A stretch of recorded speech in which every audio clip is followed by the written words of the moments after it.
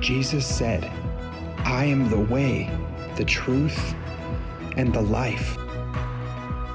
He called us to discipleship, to servanthood, to serve the lost and broken, to evangelism, to see the world know His name.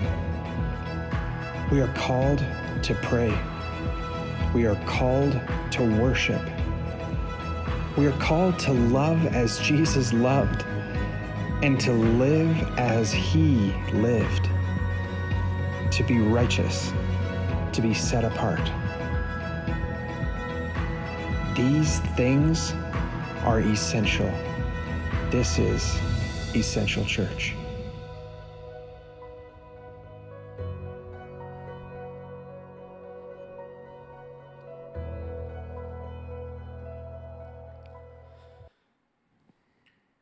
All right. It's a great video. Pastor Tyler did that video. Isn't that excellent? Well done. Give him a hand for that. Amen.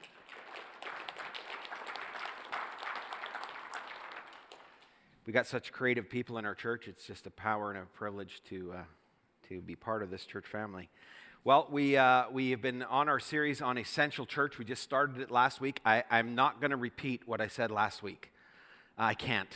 If you did not watch last week or were not present, I encourage you to go online and to get a hold of that, because it's kind of a wake-up shocker sermon last week, and we're all here now awake. So I'm not going to repeat that this week. But, Essential Church, it's really, to me, it's about the righteous living righteously. What does that mean? How do I live this life of Christianity? And this is the journey that we're going to take for the next few months. And so you might as well just settle in, because what we want to do is build kind of a platform and a thought as we go forward. And we're going to be talking about how do we live with God? How do we live with one another in this world? Doesn't matter what's happening in the world.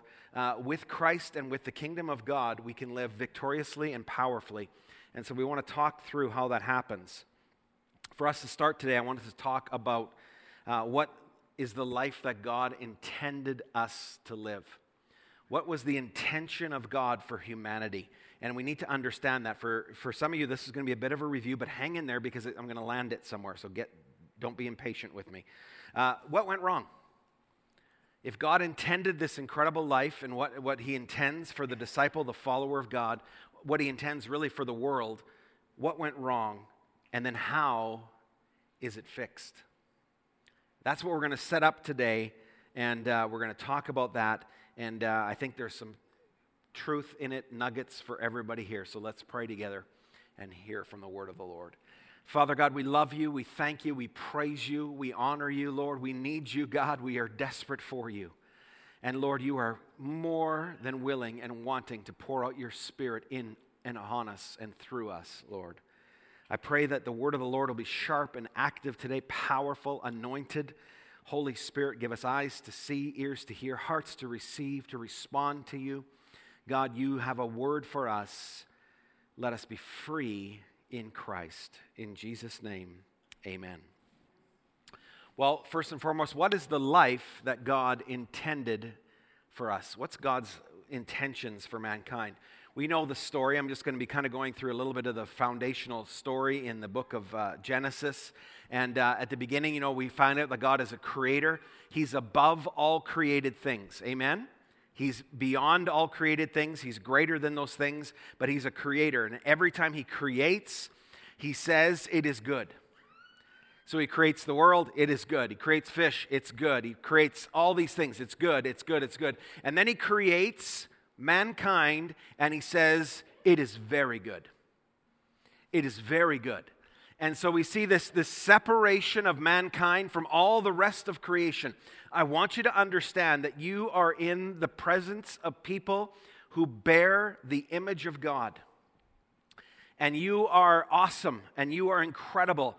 You are chosen by God. You're created by God into His image. You have thought. You have capacity for reason. You have morality. There's things that separate mankind from everything else. Do you understand that when you watch cartoons and they humanize the plants and humanize the rocks and humanize the fish, they're not really human.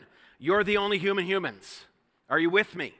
So understand that you are God's special creation with this incredible identity, created in the image of God. And it doesn't stop there, because you are the image bearers of God.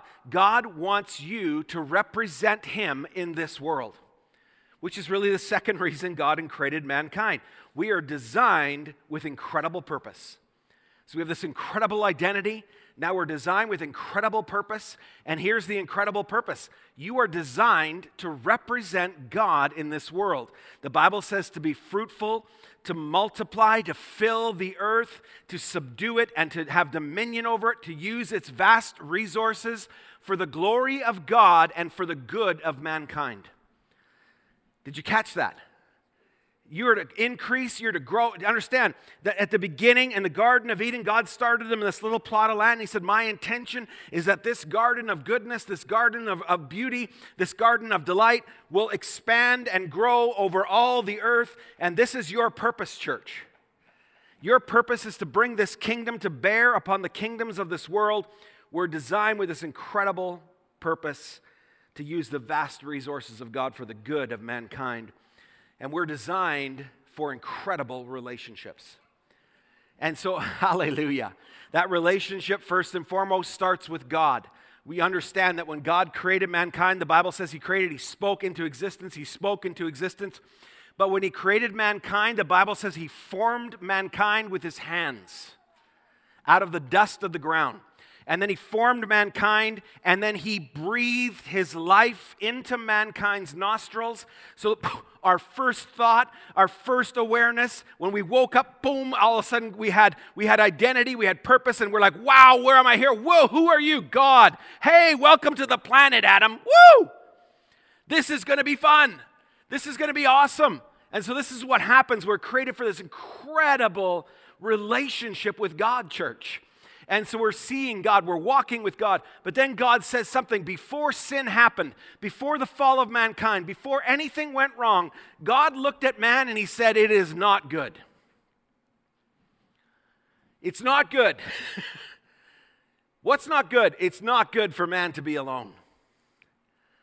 Especially man. We need women. Hallelujah. Amen. And the ladies all said? Amen. Yeah, hallelujah. So understand, we could go into a whole teaching on this. The fullness of God's identity is seen in both man and women. Hello. And we need each other. But even outside of those relationships of man and women, do you understand that we need each other, whether it's male, female, it doesn't matter. You need other people. You are created for relationship. And so this is what God is trying to say. So here we are. We're created not to be alone. God said it's not good for us to be alone. And we're walking in the garden with God. The Bible says that mankind was naked, which is not just talking about physically naked, but He's talking about emotionally naked, socially naked. You're vulnerable. You're okay. Everything's great. Do you understand there's this incredible peace, incredible purpose, incredible relationships, and we're walking and this is going on, and I'm telling you, it's awesome. It's incredible. We're fully alive. We're fully free, but we're not alone. We're not alone because we're with one another, but we're also not alone in the story because someone else was there. You see, someone else that leads people away from the good intentions that God has for them. The Bible says this in Genesis 3, now the serpent was more crafty than any of the wild animals that the Lord God had made. And we know when you read the book of Genesis, in two places, we know that serpent is talking about Satan. Talking about the angel of God that was once with God, that decided to go on his own. He said, I don't need you, God. I'm going to try this on my own. And he fell from God's grace, and he fell to earth, and now he's here. And his purpose and intention, listen to me, is to cause the purposes of God to be derailed in your life. That's it. That's why he exists. His doom is upon him. He's awaiting the Lord's judgment that's coming one day. But understand, his intention is to take you with him. So what went wrong? Here's this incredible purpose, incredible identity, incredible relationships. What went wrong? Mankind was given one commandment by God. Here it is. And the Lord God commanded the man, you are free to eat from any tree in the garden, but you must not eat from the tree of the knowledge of good and evil, for when you eat it, you will certainly die. Now, understand something, guys. Can you imagine? Just imagine. If you only had one law to live by for your whole life. One. Do anything else you want to do. But this one thing you don't do. This is one thing you don't want to do. And so, it's like that kid, I've told you this before. You build a fence, like you're like a good parent, you build a fence around a yard, and you put all kinds of toys, all kinds of things in the yard, and there's always the kids that are having fun and playing, but there's always that kid that goes to the fence and says, what's on the other side? I just need to get on the other side. Something's being kept from me. No. Protection. God is saying, I built this fence. I built this around you with one commandment. My goodness, do whatever else you want, but this one thing, because if you do this one thing, it'll kill you. You say, well, that's kind of crazy. Why would a good parent put that tree in the midst of our grasp? Well, understand something, guys. We're created for relationship and we're created for freedom. And if we don't have the freedom to choose God, then we're not really free. You have to have a choice. Intimacy has to do with choice, church. If I see you and say you see me and together we want to have a relationship, that's what God is saying. I don't want robots. I want those that by their free will, by their free, the commission of their will, that they will say, I want to have a relationship with God. I long for that. And so we have this choice, and the enemy sees that choice, and he hears the command. And look what he does. The first thing he does is he calls God's word into question. Can it really be that God has said, you shall not eat from any tree in the garden? And the woman said to the servant, we may eat from the fruit from the trees in the garden, except the fruit from the tree which is in the middle of the garden. God said, you shall not eat from it, nor touch it, otherwise you will die. Now, why am I building this platform? Why am I telling you all this stuff? I want you to understand what I'm going to share with you today applies in your life today. Though this happened some 3,500 years ago, though this happened thousands of years ago, I want you to understand the truths that you're going to learn today still apply. And so here's the devil. He's testing to see if Eve knows the truth of the Word of God. Now, understand something. Immediately, we get from the text that she distorts the truth. Did you catch that? She added something to the truth that God did not command. She said, God did say that we shouldn't eat or touch the fruit. God never said anything about touching the fruit. He just said, don't eat it. So we know that immediately she adds this truth, which causes major problems. Now, why am I telling you this? Church, please listen to me very carefully. You're in a season and a time where there is such chaos and such disorder going on. You need to know the Word of God. Because there is going to come temptations, mark my word. There is going to come at this time in life, in this world. Do you understand that there are people that their whole design and desire is to capture other people and make them slaves of themselves? Do you get that?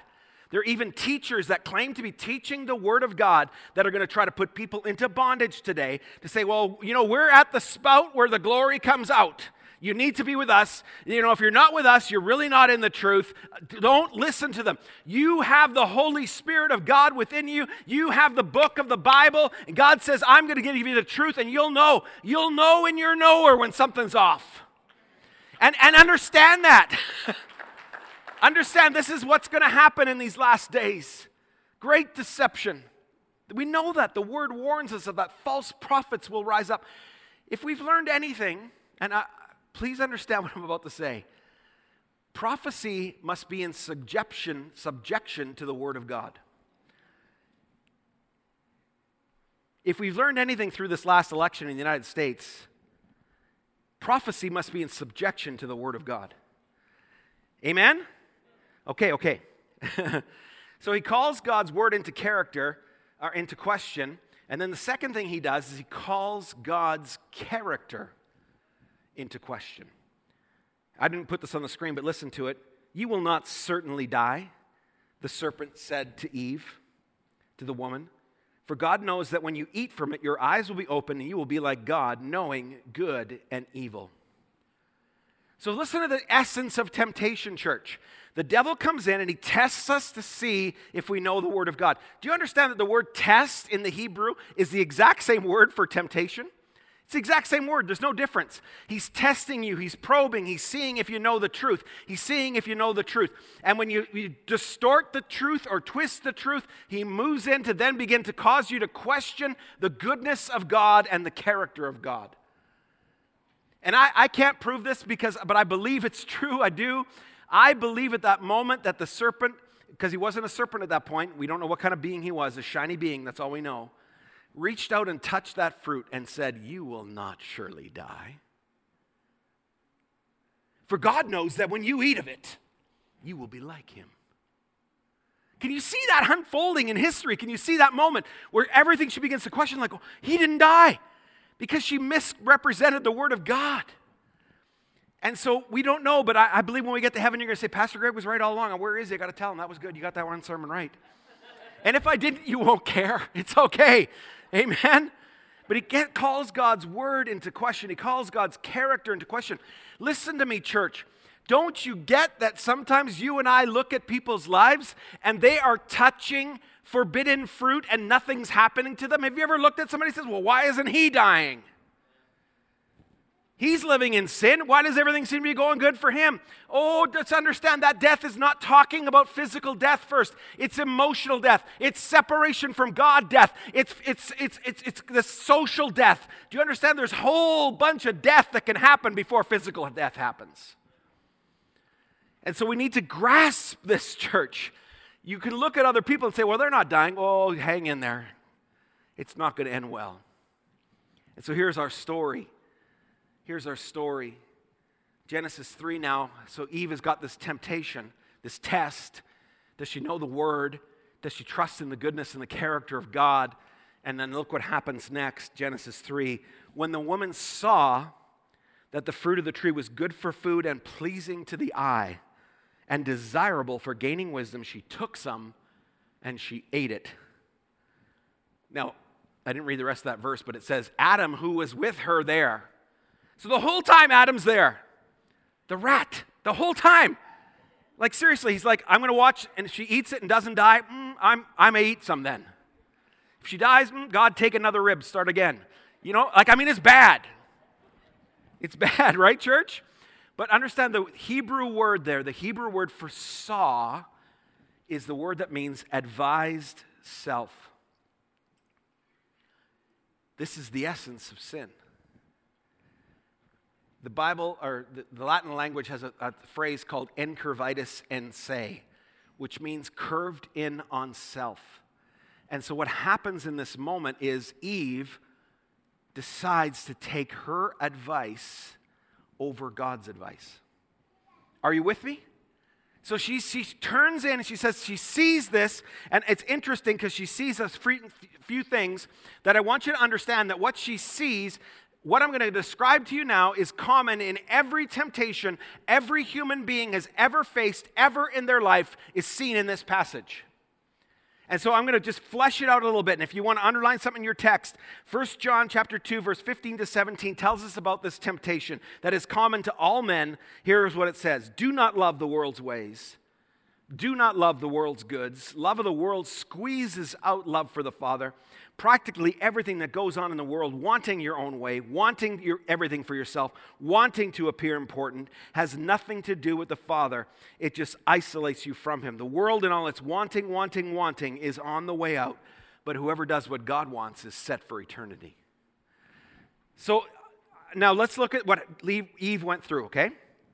She looks at the food, she sees it, she advises herself. She hasn't sinned yet. But she's listening to the devil, and she's advising herself. She's saying, "Well, God may be wrong." So it says, this is what she looks at. It's good for food. What is that? That's wanting your own way. Your Bible may put it this way, the lust of the flesh. She looks at it. This is yummy. I'm forbidden this. It's so yummy. It's pleasing to the eye, which our Bible called the wanting everything for yourself. Your Bible may say the lust of the eye. So we got the lust of the flesh, the lust of the eye. And this temptation is coming at her. So it's internal, it's external, and it's desirable for gaining wisdom, which is wanting to appear important, which your Bible calls the pride of life. These are the three temptations that are common to all men, always, every day, all the time. This is what happens. It's one of these three things. Guys, listen to me. Advertising plays on these three things. Do you understand? If I ever leave ministry, I'm going into advertising because I could manipulate so many people with this truth. I'm saying that tongue in cheek. I'm not leaving ministry. But are you following what I'm saying? Are you following what I'm saying? Like, guys, everything in this world appeals to one of these three things. The lust of the flesh, the lust of the eyes, the pride of life, appearing important. I'm not going to be vulnerable. I'm going to have it all together. When you look at me, you're not going to see me. I'm covered. I'm hidden. I'm behind masks. You are following what I'm saying. I remember one time not long ago, just several years ago, and I've shared this in the past, where they had Lotto 649, and all they had on this Lotto 649 was a pair of eyes. They were huge eyes. And they were looking at a number, and that number was whatever the Lotto 649 was that week. And so that's all. You drive down, Grote Road, and you're like, whoa, there's this huge pair of eyes looking at you, looking at this number. And what is it appealing to? The lust of the eyes. Imagine if you had that money, how satisfied you'd be. It's a lie. Okay, are you following what I'm saying? One of these three things, this test, this temptation, you need to grasp it. Hallelujah. And Doug Demers, who loves puns, said to me, Pastor Greg, the first sin was the first act of treason. Treason. Anyway, you can ask for free. I know, it was Doug Demers, Treason. There you go. Wanting your own way. Inner drive for satisfaction, wanting everything for yourself. If I just had that, I'd be happy. No, you wouldn't. Wanting to appear important. No. And so we see this over and again. Temptation is not sin. Temptation is not sin. But the minute you take that thing and you eat it, you've sinned. Let's just understand that. So how do we get out of this? What do we need to do? How do I get free from this, Pastor Greg? Do you know God gives us a way? Isn't that great? Oh. Listen what he says. He says this in 2 Corinthians 10:5. We demolish arguments and every pretension that sets up itself against the knowledge of God. And we take captive every thought and make it obedient to Christ. The picture that's supposed to be there is like the Romans had these long spears, and they could spear something and put it down at their feet. Do you understand? They were like 10-foot spears. And this is what they're saying. Take that thing, stab it, and put it down at your feet. Cast it down below you. And this is what God is saying. You have power through Christ and through His Word. You have power to take captive thoughts that come at you from this world, internal desires and drives. You have power to overcome those things through the power of the Word of God. So listen to me, young men, young women, whatever. You may say, well, I really want to look at that pornography. And you're like, I have a real desire. You understand that. I have a real push. And what could be wrong? What's God keeping from me? That's a lie. The Bible says, I will set no evil thing before my eye. Therefore, you stab that thing and you put it down. Now, you still may feel that temptation. But the Bible says, submit to God, resist the devil, and he will flee. You may have been hurt by somebody may have done something, because our image has been damaged, and they're image bearers of God, but they've done some things wrong, and they've hurt you, and this voice is telling you, don't forgive them. They're not really sorry. Who cares if they're sorry? The Bible doesn't say anything. If they're sorry, forgive them. No, it says forgive them, as God has forgiven you.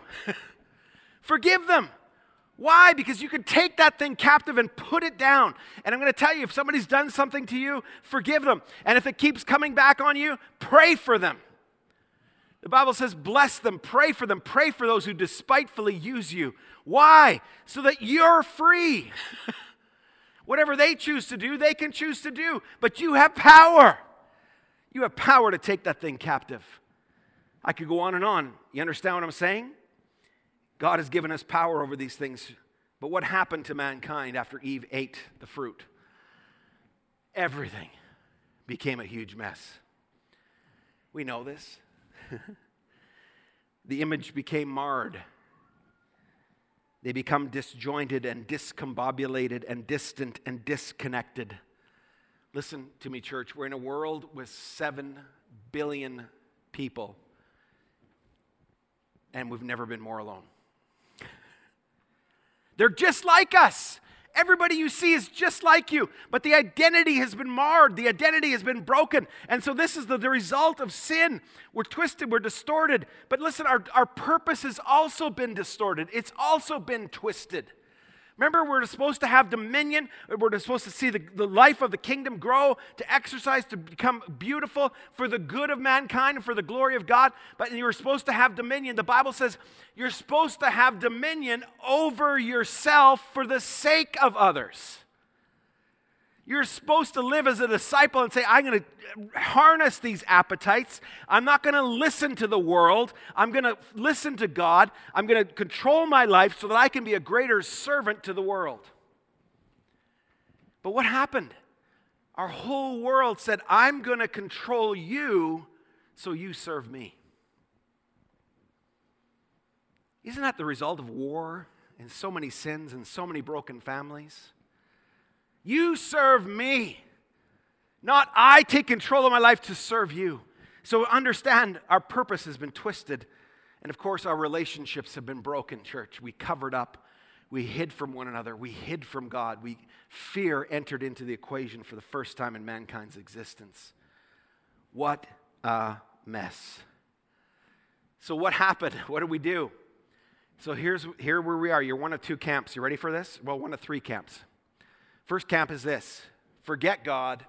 Who cares what God says? I'm just going to keep doing my own thing. That is called selfishness. And what happens when you are selfish? You know, it's like sowing seed. When you're selfish, you become more selfish. When you're more selfish, you become more selfish. When you become more selfish, you become more selfish. That's how it works. And so we understand our world is selfish and self-centered beyond measure right now. How many of you know it's not going to work to keep giving people $2,000 a month CERB payments? It's not going to work. You know, my wife and I have a good RCMP friend, and he said, you don't know how many drug dealers I have busted with their hands full of CERB checks that have been signed over to them. That's sin.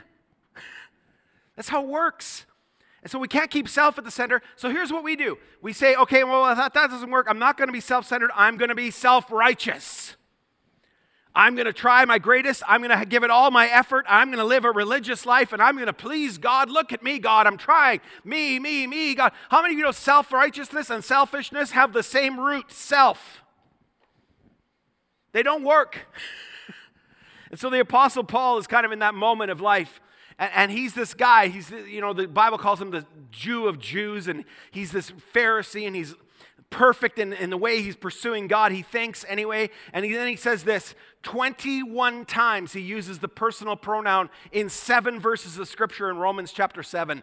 The things I want to do, I don't do. The things I don't want to do, I end up doing. Oh, who will rescue me from this body of death? He goes on and on. Me, incurvitus, and say, I can't live this religious life. The Jews had the greatest rule-keeping system of all. They couldn't live it. They couldn't do it. They weren't intended to do it. But thanks be to God, in Romans chapter 7, Paul comes to his senses and he ends Romans 7 with this phrase, thanks be to God who delivers me through Christ Jesus our Lord. Hallelujah. Oh, you go on to read Romans 8, the masterpiece of the New Testament. There is now, therefore, no condemnation for those who are in Christ Jesus, for the law of the Spirit of life has set me free from the law of sin and death. And it goes on and on and on and on, and it talks about this incredible, wondrous Jesus. Colossians 1 tells us the story of how we get back to God. Rescued, it says in Colossians 1, God rescued us from the dead end alleys and the dark dungeons. He set us up in the kingdom of the Son he loves so much. The Son who got us out of the pit we were in and got rid of the sins we were doomed to keep repeating. Somehow, church, Jesus is the solution. I'm not the solution. You're not the solution. The world's not the solution. Why do you think everything in this world is shaking right now? Everything's shaking. Why? There is only one solution. Seek ye first the kingdom of God and His righteousness, and everything else will be added to you. This is where we're at in the church today. I'm going to tell you something. You know, you come to Jesus and you rediscover true identity. You come to Jesus and you rediscover incredible purpose. You come to Jesus and He restores the relationships that have been broken with yourself and with others and with God. So I'm going to make a statement here. The most important thing you're going to hear today is this: Jesus is essential church. That's both a noun and a verb. Jesus is essential church, but Jesus is essential church. He's it.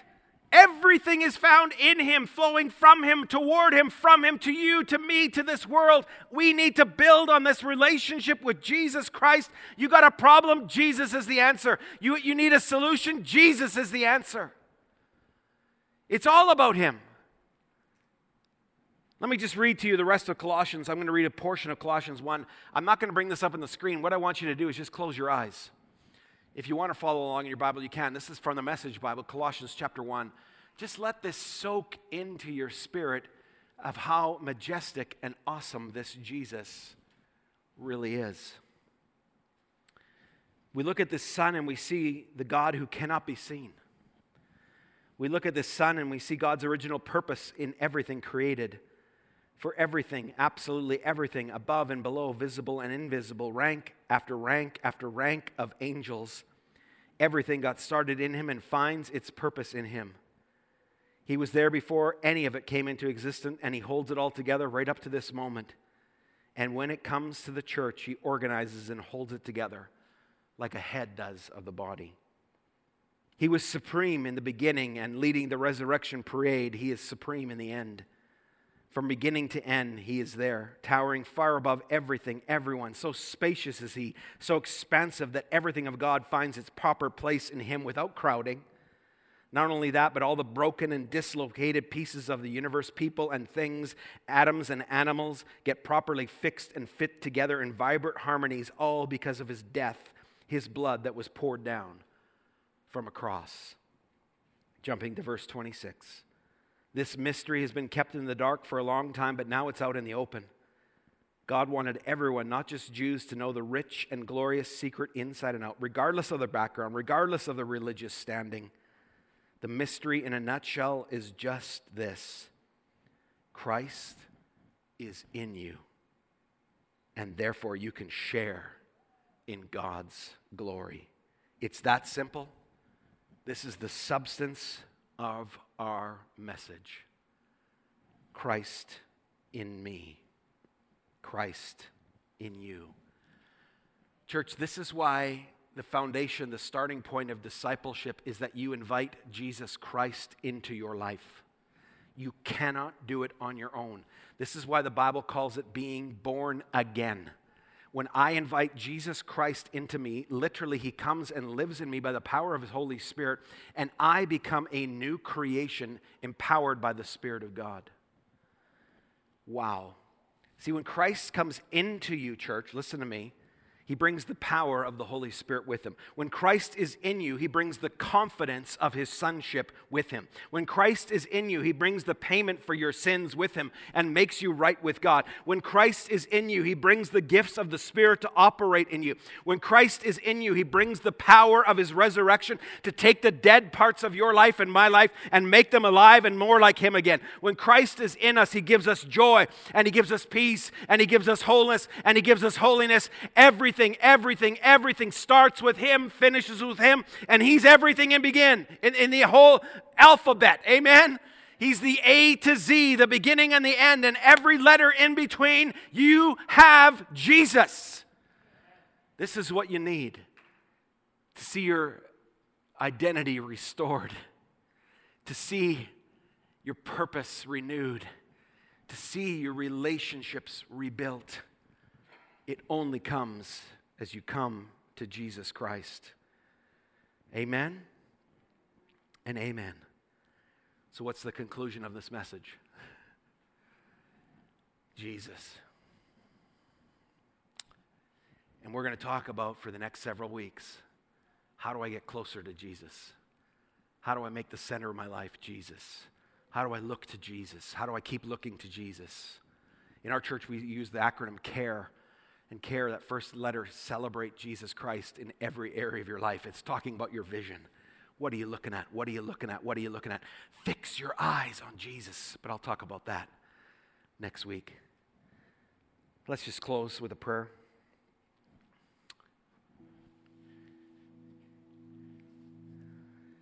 We have this incredible calling, church. We are image bearers. We have unimaginable purpose in this world, and we have incredible relationships. But those things have been marred. The image has been marred and distorted. The purpose has become misguided, and the relationships have been broken. But Jesus has come to live in us. Now, I want you to understand something. I heard an analogy from a pastor, and I thought it was a good one. You know, what this text says and what Paul says is he says, Christ in you. Christ in, not Christ and you, but Christ in you. Do you know religion says Christ and you? Religion says Christ has done his part, now you need to do yours. Now, I'm not saying that we don't do anything, but what I'm saying is it changes the way what we do. We think it's like a tag team wrestling match. You ever watch that back in the old day where there used to be tag team wrestlers? And if you're old enough, you'll understand what I mean. And the guy would be wrestling, and he'd be like Andre the Giant would pin him, and he'd be getting smashed and smashed around the ring, and everybody's like cheering. And the other wrestling guy, he's reaching to try and touch the hand of the person. You ever seen that? And they're like, touch my hand, I can come into the fight now. And we're like that wrestler. We're like, I've tried my best, I can't do this life. And we're like, Jesus, touch my hand and tap me, Lord, so you can come in and fight for me. That's not what this picture is. That's Jesus and. What Jesus in is saying, there is something in you that is so powerful, so incredible. You are a new creation, and you can overcome this world, and you can overcome the sin, and you can overcome every part, sickness and disease. You can overcome it all. But we need to learn how to live with Christ in us. Amen? And that's what we're going to be talking about. So, Pastor, if you're here today and you're saying, Pastor Greg, I want to live with Christ in me. I want to be a disciple of Jesus Christ. And if you're a follower of God, I raise my hand and say, God, help me to live not Christ and, but Christ in. If that's you, raise your hand with me. Lord, I need a Christ in moment, every moment, because Christ and ain't working. I'm getting beat up by Andre the Giant, Lord. And tagging you is not what I'm talking about. I'm talking about finding a new strength in me because you're in me, Lord. And if you're not a believer here today, if you've never asked Jesus Christ to be in your life, if you have never asked him to be your Lord and your Savior, this is what this is talking about. You cannot do this religious life without Jesus in you. This is the invitation. When you say, come and live in me, Christ, he comes in by the power of his Holy Spirit and lives in you and helps you to live this life. Amen? So every head bowed, every eye closed. If you're online, if you need to pray this prayer, everybody needs to pray this prayer. I prayed this prayer some 30-some years ago, and I've been on the journey with Jesus ever since. If you're here today and you've never asked Jesus to come into your life, or if you're saying, I need to rededicate, recommit my life to Jesus Christ, if that is you, I want you to raise your hand right now and say, Pastor, would you pray with me? Pray with me to receive Jesus, because I can't do the Jesus and religion. I need to do the Jesus in me religion. Amen? If that's you online and you've raised your hand in your heart, I want you to pray a prayer with me, and we're all going to join you here in the auditorium. If you've ever prayed that prayer before, I want you to pray it right now again. Say, Heavenly Father, thank you for sending your son Jesus to die for my sins. I invite him to forgive my sins and come and live in me, that I might have a Christ-in relationship with you.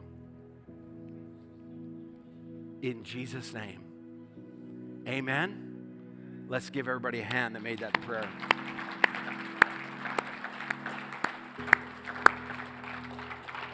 Can I tell you something, church? Do you know that we've had people that have given their hearts to the Lord online We've had people watching online that have never been in this church. We've never met them. They've made decisions for Jesus Christ. They've let us know they're watching from different parts of the city, or different parts of the country, or different parts of the world. God is moving by His Spirit in this last hour, and you're part of it. Amen? So God is so good. I'm going to be talking next week about how do I find faith and put my faith in Jesus, and why is that so essential, and how do I do that? Amen? Let me pray for you as you go. God, bless this church family, God. Cause your face to shine upon them, Father God. Cause your grace to abound to them. Lord, when they open their eyes, may they see you standing there saying, hey, how are you doing? Welcome to the planet. Welcome to life. God, I bless this house. I pray for joy and strength and peace and victory in Jesus' name. Amen. Amen. Let's give the Lord one more hand clap.